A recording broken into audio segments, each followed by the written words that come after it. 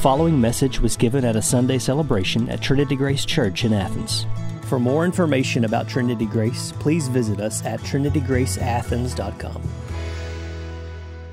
Wonderful. Well, we're going to go ahead and start turning in our text this morning. We're going to be in Mark chapter 14, verses 53 through 72. Carries us to the end of the chapter. Mark 14. Well, not too long ago, I came into the living room to find my wife, Elizabeth, and my oldest son, Banner, cackling like a bunch of hyenas, looking at something on Elizabeth's phone. And at a break in their laughter, they motioned me to come over so I could watch with them. So the three of us watched as this teenage boy briefly explained to the camera the great feat he was about to accomplish. What was the challenge? To chug a can of sparkling water as fast as he possibly could without burping. Pretty exciting stuff. That in itself was already pretty funny to me, but what made the video go viral was the crisis moment right after he chugs the sparkling water. With bubbles building up inside of him, the boy panics and he cries out, "Oh no, what do I do?" And he turns and pivots to run spastically and smashes his face into a partially open garage door right behind him while in mid-burp and falls to the ground. So yeah, this is the kind of cultured media that my house enjoys. So yeah, but before you guys judge me too hard, let me just say, you have to recognize we're not the only ones weird enough to watch this kind of stuff on repeat. All right?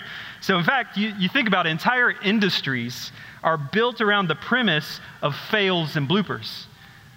Growing up, we used to tune in with millions of others to America's Funniest Home Videos, watch cats fall off of countertops, overweight dads crash on slip and slides, kids getting chased by geese, all the greats.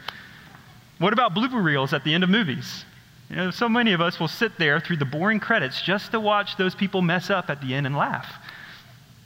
Now, there's YouTube channels featuring endless supplies of fails that you can watch and stream to your heart's content. So my question is, why is it that we're so attracted to these types of things?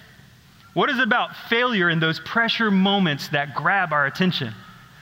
Well, based on the popularity of such material, we have to admit that there is something resonant about those things. And I'd suggest that maybe that even though we all long for triumph, every single one of us can relate to failure.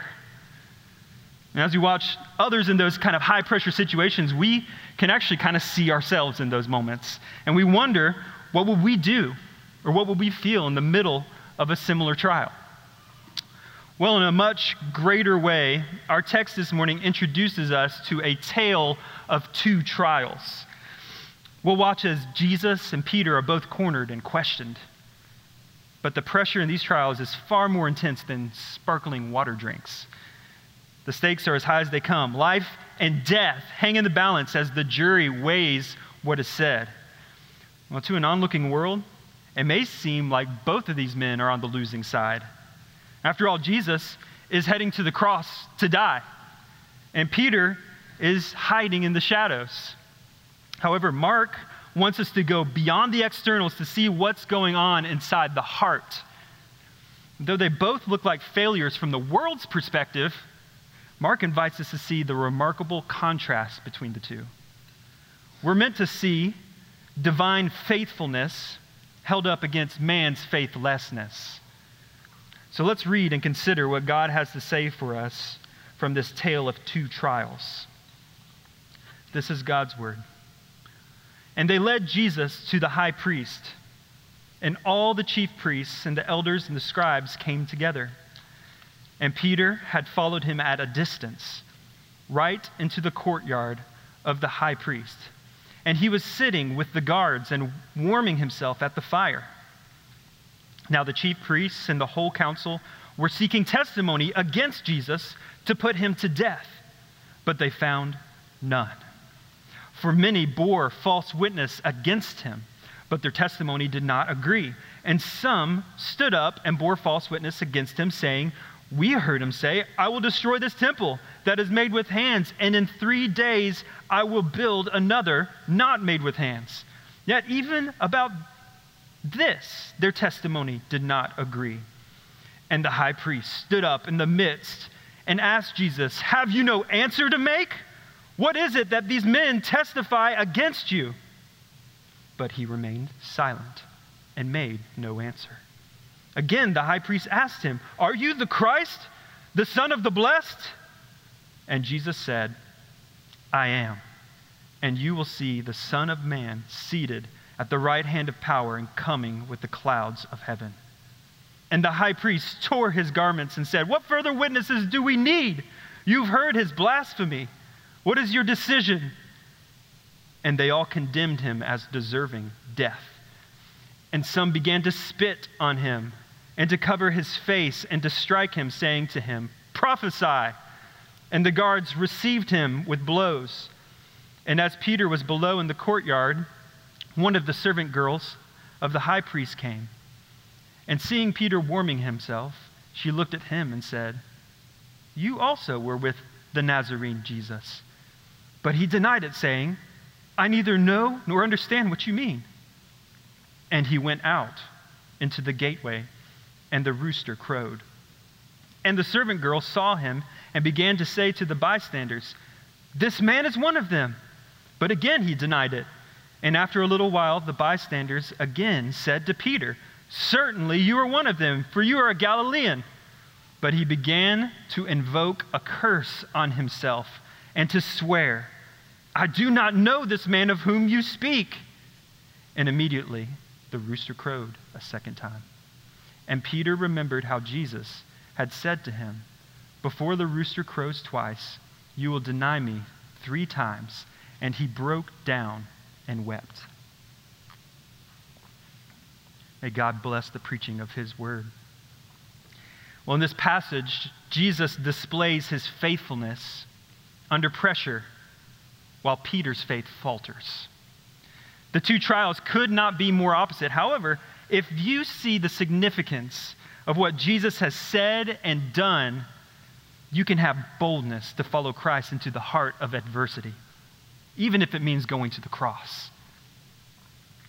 And when your faith falters, like Peter, and you fail, you will understand how to move forward into the mercy that Jesus has for his followers.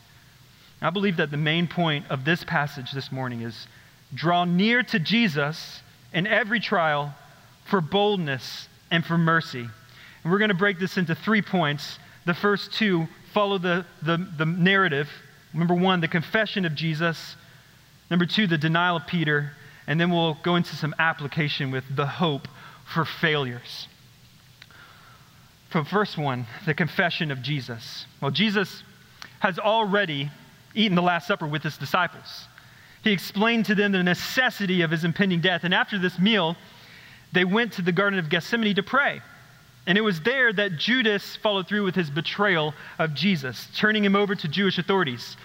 And in a moment of crisis, the disciples disbanded and fled. Now, it's the middle of the night, and Jesus has been dragged to the home of the high priest, Caiaphas. And our text simply begins with this in verse 53. Look on with me. And they led Jesus to the high priest. And all the chief priests and the elders and the scribes came together.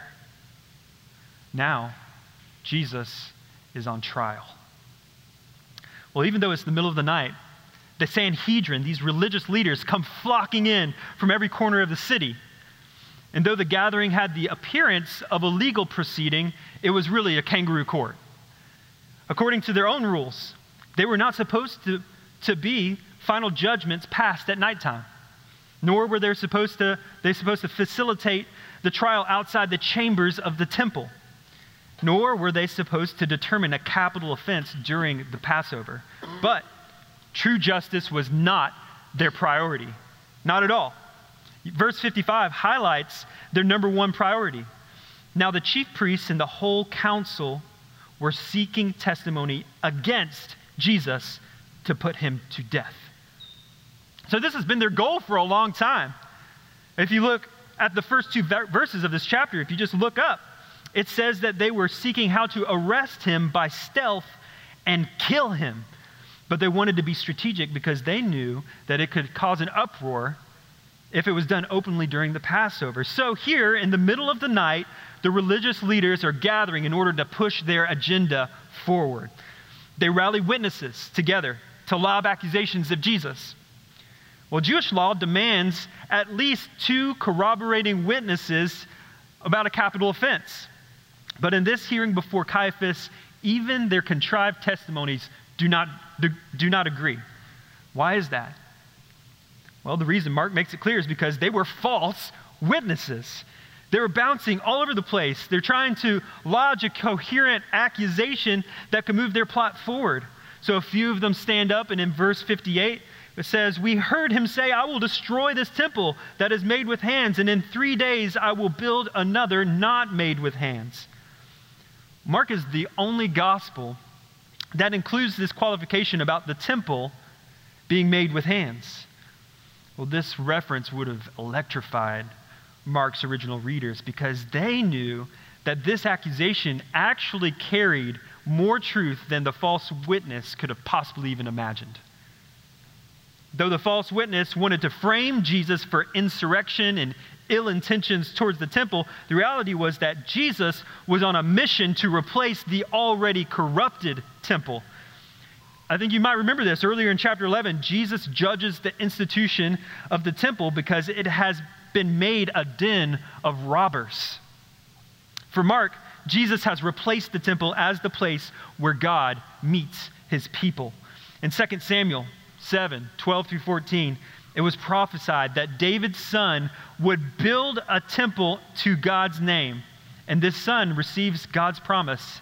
This is what God says to him: "I will be his father, and he will be my son." So in other words, the builder of God's house will be God's son. So in a way, truer than his accusers could have imagined, Jesus fulfills 2 Samuel 7. Because in just a few short moments, Jesus will confess himself before the high priest as God's son. Well, then in verse 60, the high priest stood up in the midst and asked Jesus, "Have you no answer to make? What is it that these men testify against you?" But he remained silent and made no answer. Let's be clear, Jesus is not scrambling for a defense in this moment. He's not stunned into silence here. No, the reality is that the conflicting testimony said it all. There was nothing to defend. Jesus was perfectly innocent. But his silence actually says even more than this. Not only was he innocent, he was being wrongly accused like the suffering servant in Isaiah 53. And it says this: "He was oppressed and afflicted, yet he did not open his mouth. He was led like a lamb to the slaughter, and as a sheep before her shearers is silent, so he did not open his mouth." Well, the silence is maddening to the high priest. You can imagine the frenzy of emotion as he couldn't get his way with Jesus. So he blurts out this prompt in verse 61, "Are you the Christ, the Son of the Blessed?" Well, in the original language, the wording is put in the form of a statement, and the question is just implied. So he was really saying, "You are the Christ, the Son of the Blessed?" Ironically, even in the midst of his fury, the high priest's statement wonderfully captured the true identity of Jesus. God is forwarding his mission undeterred. So Jesus finally opens his mouth in verse 62. "I am, and you will see the Son of Man seated at the right hand of power and coming with the clouds of heaven." And the high priest tore his garments and said, "What further witnesses do we need? You've heard his blasphemy." What is this all about? The tearing of clothes? Is this like an Incredible Hulk moment? This tearing of clothes was a sign of distressed astonishment. This statement was the straw that broke the camel's back for the high priest. Blasphemy is a very serious charge. Blasphemy was not breaking a holy commandment or even profaning a holy place, but the audacity to ascribe God's honor to yourself, to equate yourself with God. And the punishment for blasphemy? Death. So what was it in Jesus' answer that provoked such a shocking response? Well, when Jesus says that he is the Son of Man being seated at the right hand of power and coming with the clouds of heaven, he's actually combining titles from Psalm 110 and Daniel 7. And the result is radical. So traditionally, the reference from Psalm 110 was understood to be the Messiah, or sometimes we say Christ in Greek. It's the same concept, the Christ. And this Christ would rule with God's power. So this kingship was not usually thought of as being on the same plane of power as God himself. However, Jesus has already been pushing the people beyond their traditions to consider the true nature of this Christ. So in chapter 12, while in the temple confrontations, he actually already quoted Psalm 110 to pose this question: how could the Christ be David's son if David called him my Lord? Well, his point here was that the Christ could not simply be an earthly great-great-great-great-grandson of David if David was referring to Christ as his superior during his lifetime. The implication was that the Christ is more than a man with borrowed authority. The Christ is something more than an earthly ruler. And now Jesus pushes that idea even more to the forefront when he combines that title from Psalm 110 with a reference to Daniel 7:13, coming on the clouds of heaven. So in the vision of Daniel 7, it takes place in the clouds of heaven on God's level, saying, verse 13 and 14, I saw in the night visions, and behold, with the clouds of heaven, there came one like a son of man. And he came to the Ancient of Days and was presented before him, and to him was given dominion and glory and a kingdom that all peoples, nations, and languages should serve him. His dominion is an everlasting dominion, which shall not pass away, and his kingdom one that shall not be destroyed. So in this context, the Son of Man in Daniel is coming on the clouds. He's not just coming as a political liberator for Israel, as many people thought the Christ was supposed to do. This individual in Daniel was coming to exercise the power and authority of God himself over all of God's creation. All peoples, all nations, languages would be subjected to him forever. So in other words, Jesus combines the Son of David title from Psalm 110 to show that he is the Christ, and the Son of Man title from Daniel 7 to show that he is much more. He is divine. So Jesus is saying that not only is he the Christ, but he is also claiming the divine right of judgment at the end time. And those who have him on trial right now will one day see it. Jesus was standing there, bound, and seemingly under the complete control of his accusers. Can you imagine the audacity of this kind of a claim? Jesus is saying to those who clearly have every earthly advantage at their disposal to destroy him. This is what Jesus is saying to these people. You're judging me, but I will judge you with the power of God. These were his only words to the leadership of Israel, and they were terrified.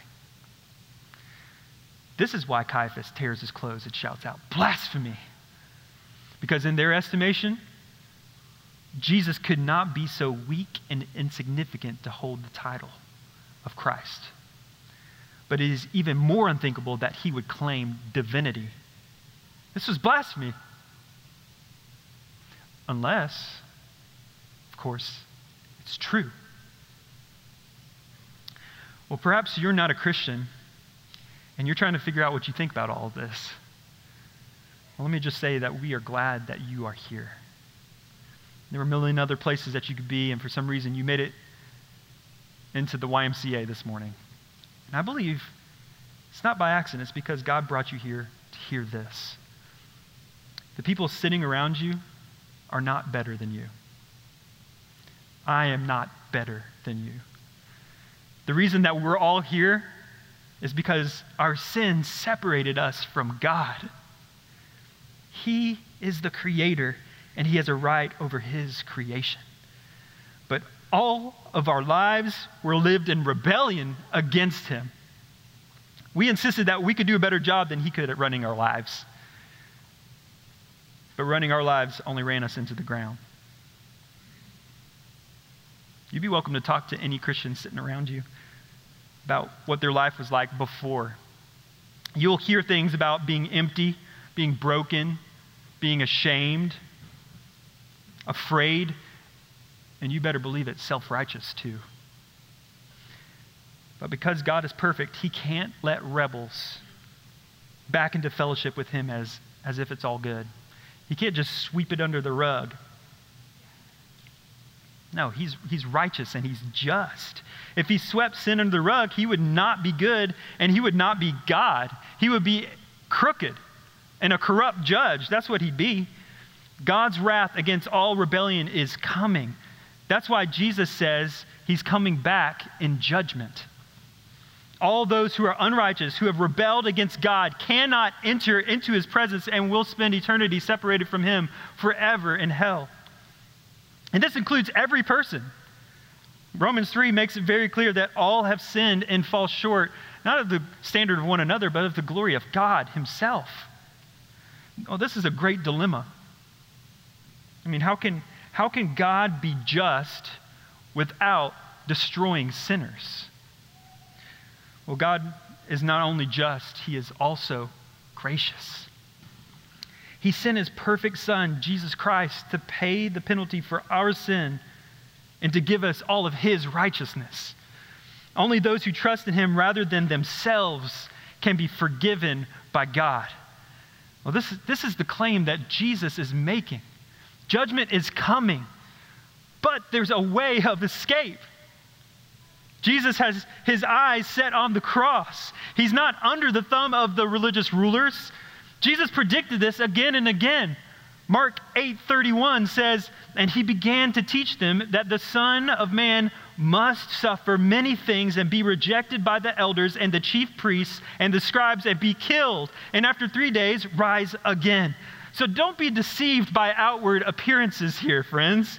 Jesus is not failing. Jesus is not ultimately the one that's even on trial. It's the world that stands condemned before God. It's his divine court. While Jesus, he himself is moving mercifully towards the cross for our sin.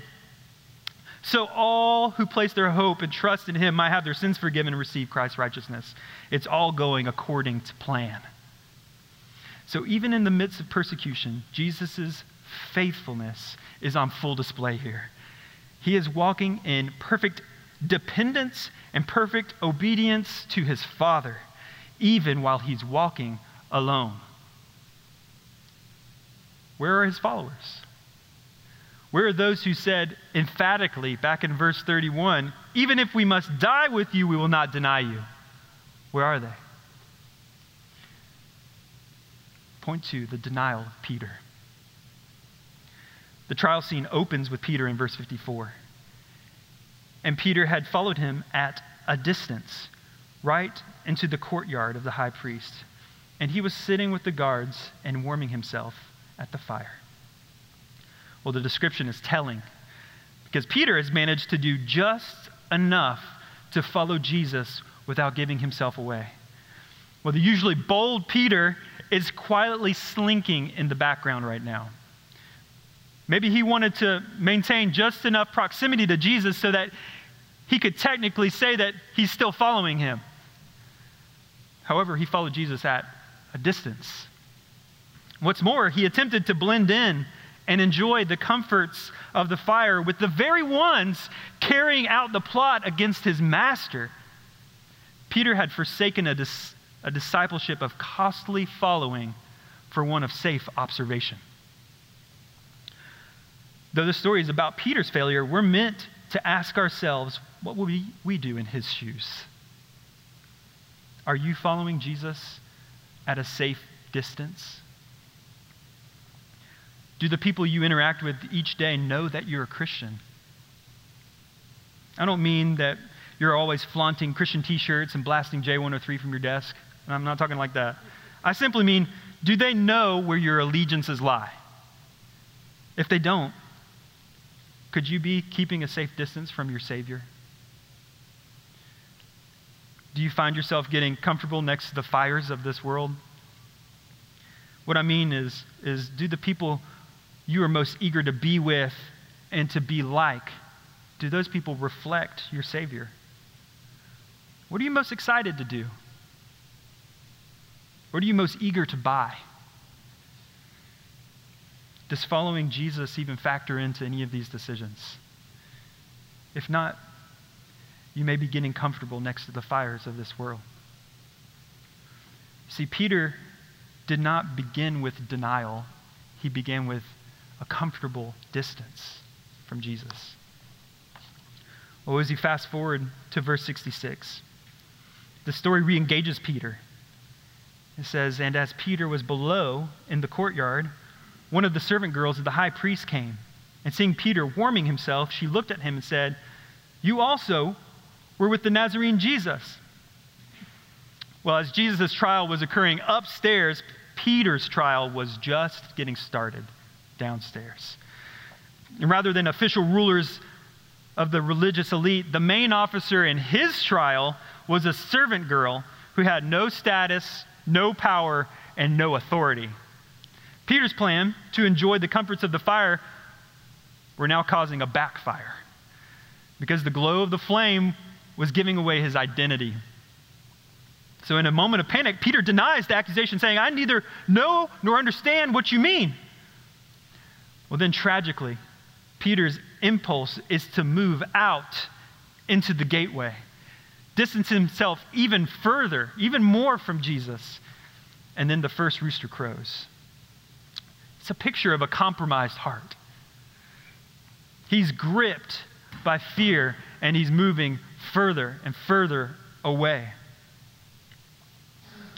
As one commentator said, "A change of place is no substitute for a change of heart." Well, Peter's prosecutor, the lowly servant girl, she continues to push the trial onward. And this time she brings in a jury of bystanders saying to them, "This man is one of them." Well, now there's mounting pressure. More witnesses have been brought in to lay their eyes on Peter here. And what would they think? What would they do if they knew he was associated with Jesus? And again, Peter denies it. Well, then in a final moment, the suspicion about Peter has spread throughout the group of bystanders, and they call him out in verse 70. "Certainly you are one of them, for you are a Galilean." Supposedly it was his Galilean twang that gave him away. The bystanders are trying to figure out, why is this country boy from Galilee in the courtyard of the high priest in Jerusalem? What's going on here? There can only be one reason, that he's a follower of Jesus. So with all eyes watching and all ears listening, Peter explodes into verbal tragedy. The verse says, he began to invoke a curse on himself and to swear, "I do not know this man of whom you speak." Well, to invoke a curse carried this weight of denying Jesus under oath and begging to be damned if it was otherwise. So Peter pushes the claim even further by denying that he even knows Jesus' name. Notice he opts instead to pretend he does not know this man. So not only has Peter distanced himself from Jesus by where he stands, he has distanced himself by his words. This is the same Peter who replied to Jesus' question in Mark 8:29, "Who do you say that I am?" And Peter answered him, "You are the Christ." This is the same Peter who witnessed the transfiguration of Jesus, saw his glory. This is the same Peter who said, "I will never deny you even if I have to die." And now he stands in the shadows of denial, attempting to appease a small group of really unimpressed bystanders. So now he's burned the bridge with Jesus, and he's distant, he's isolated, he's hopeless.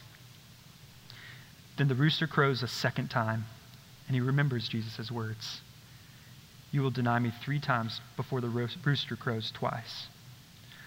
Well, overcome by the reality of his failure, Peter breaks down and begins to weep.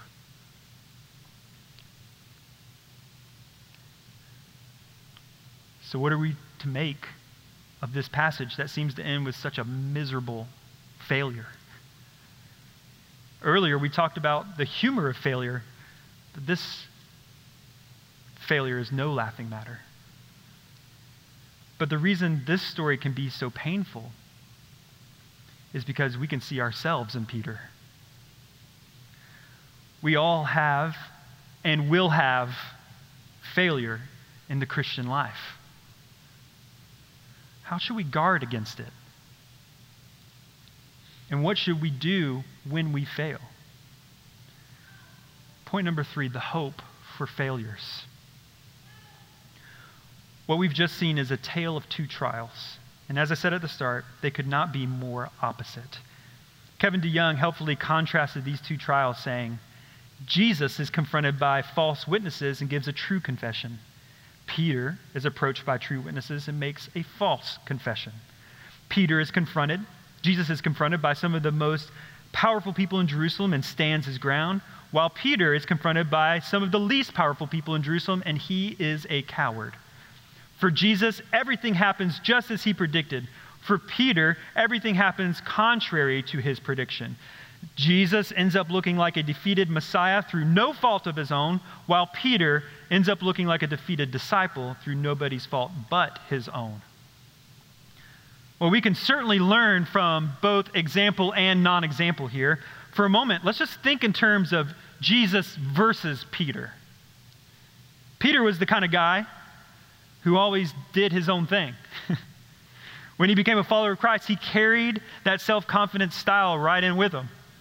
He had the strength and the willpower to just push through. At the root of his failure here was a self-confident pride. His denial began with distance and independence from Jesus. The further away he pushed, the more devastatingly self-reliant he became. See, pride is really an insistence to act apart from God. That's what it boils down to. It's a return to that thought that I mentioned earlier, I think I can do a better job alone. You contrast that posture with Jesus. How did Jesus remain unmoved? Kent Hughes helpfully suggests the answer is Jesus stood rock-like before the Sanhedrin, then Pilate, and then the cross, because he did not rely on his flesh, but on God the Father. You see, Jesus lives in complete dependence upon the Father and remains steadfast under the trial. At the root of his faithfulness was a humble reliance on God. It's very provoking to think that Jesus, a perfect human, without any flaw, demonstrated dependence upon the Father. This means that depending on God for strength, wisdom, boldness, that's not a sign of weakness. Rather, we can see that we are designed to be dependent on the God who made us in every circumstance. So if you want to live out your life in a hostile culture, then you must follow the example of Jesus. Depend on the Lord. Cry out to him. But another point of contrast between Jesus and Peter, the Jesus versus Peter, is this clarity of their allegiance. So in this account, Peter feared man more than he feared God, because he lacked clarity on how far he'd be willing to follow Jesus. He became consumed with the fear of what people might think of him or do to him. Pastor J.C. Ryle once wisely said, "Let it never surprise true Christians if they are slandered and misrepresented in this world. They must not expect to fare better than their Lord. Lies and false reports are among Satan's choicest weapons. Let us bear it patiently and not count it a strange thing. The words of the Lord Jesus should often come to our minds. Woe unto you when all men shall speak well of you. Blessed are you when men shall revile you and persecute you and say all manner of evil against you falsely for my sake." So in contrast to Peter, Jesus remained resolutely committed to carrying out God's mission for his life, even though it meant an unjust trial, mockery, beatings, and ultimately the cross. Even though our passage concludes with Peter weeping, it was only the beginning of his repentance. Ultimately, Peter received mercy and was restored. And amazingly, Peter later demonstrated great boldness in the midst of another trial in which he was threatened by these same religious leaders. His resolve to follow the Lord here diminished his fear of man, and he said this: "Whether it is right in the sight of God to listen to you rather than to God, you must judge, for we cannot but speak of what we have seen and heard." There's clarity on his allegiances. So we must choose if we will be self-reliant or God-dependent. We must choose if we will be captive to the will of man or to the will of God. You need to decide now what kind of witness you'll be. Don't wait until you're in the moment. How will you live when you go to school this week or the family gathering? What kind of witness do you want to be in the workplace? Who will you be when you're around your non-Christian friends? Have you ever seen those rooster weather vanes that kind of pivot in the wind? A lot of times they're on barns. Well, originally that rooster symbol was placed on top of churches.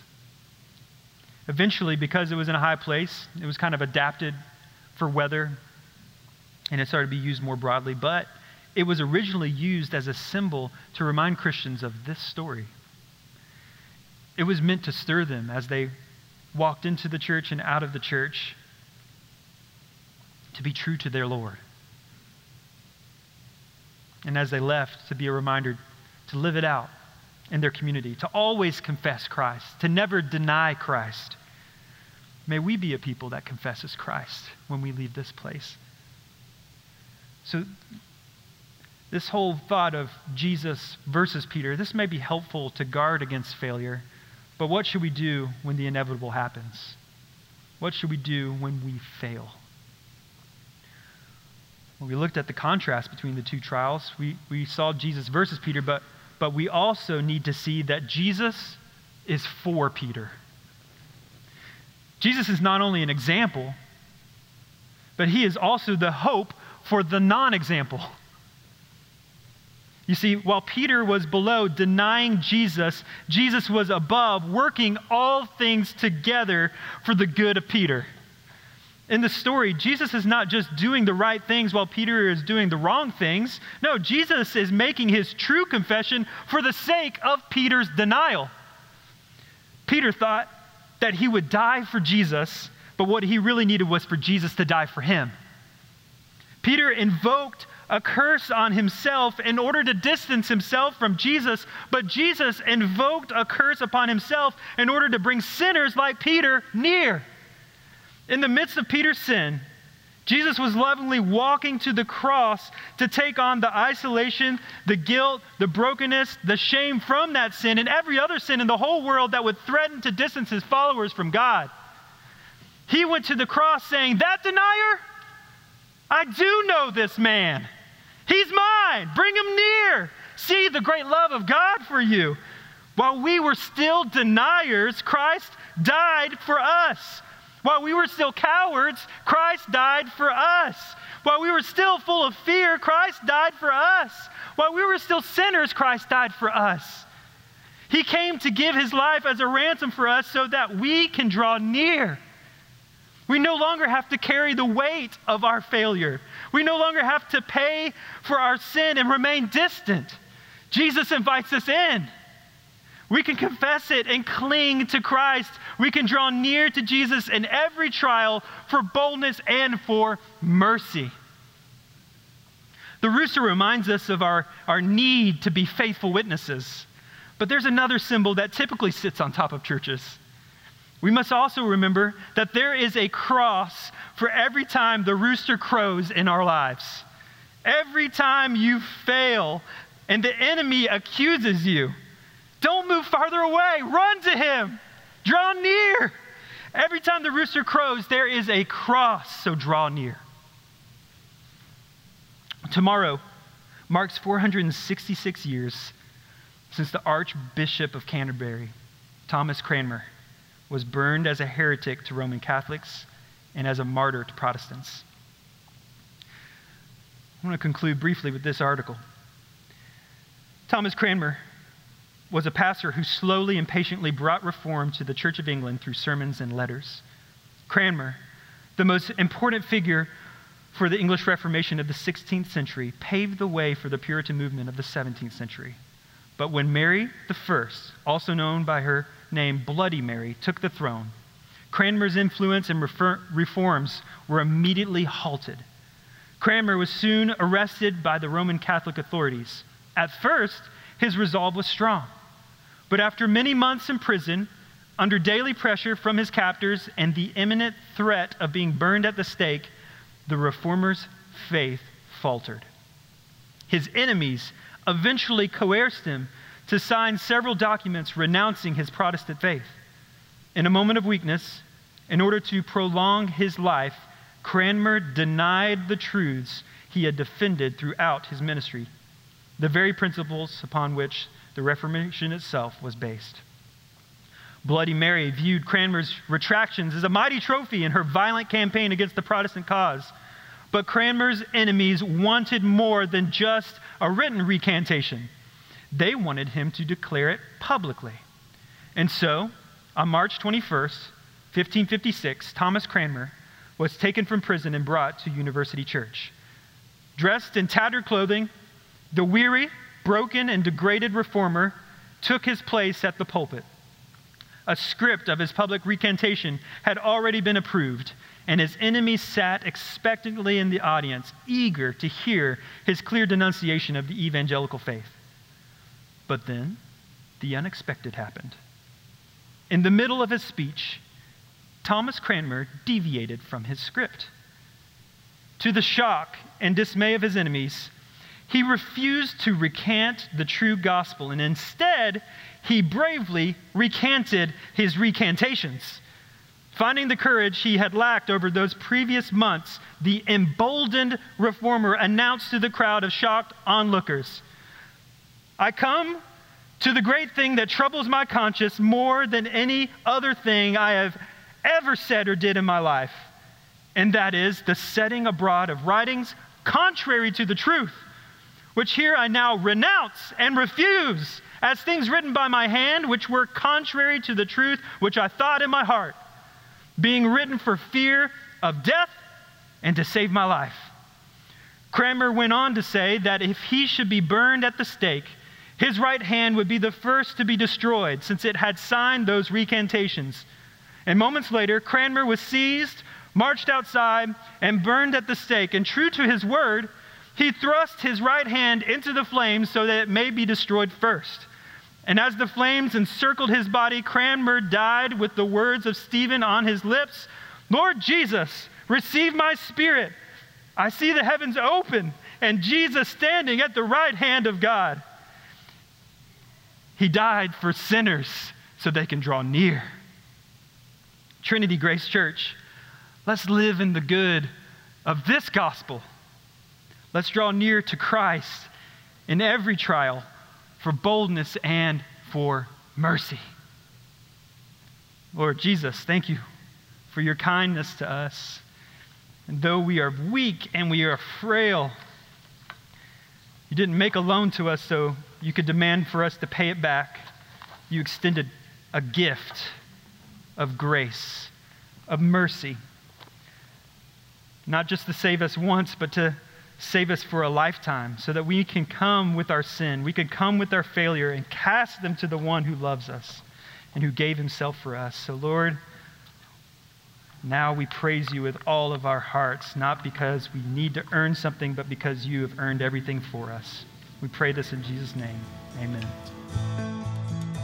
You've been listening to a message at a Sunday celebration at Trinity Grace Church in Athens. For more information about Trinity Grace, please visit us at trinitygraceathens.com.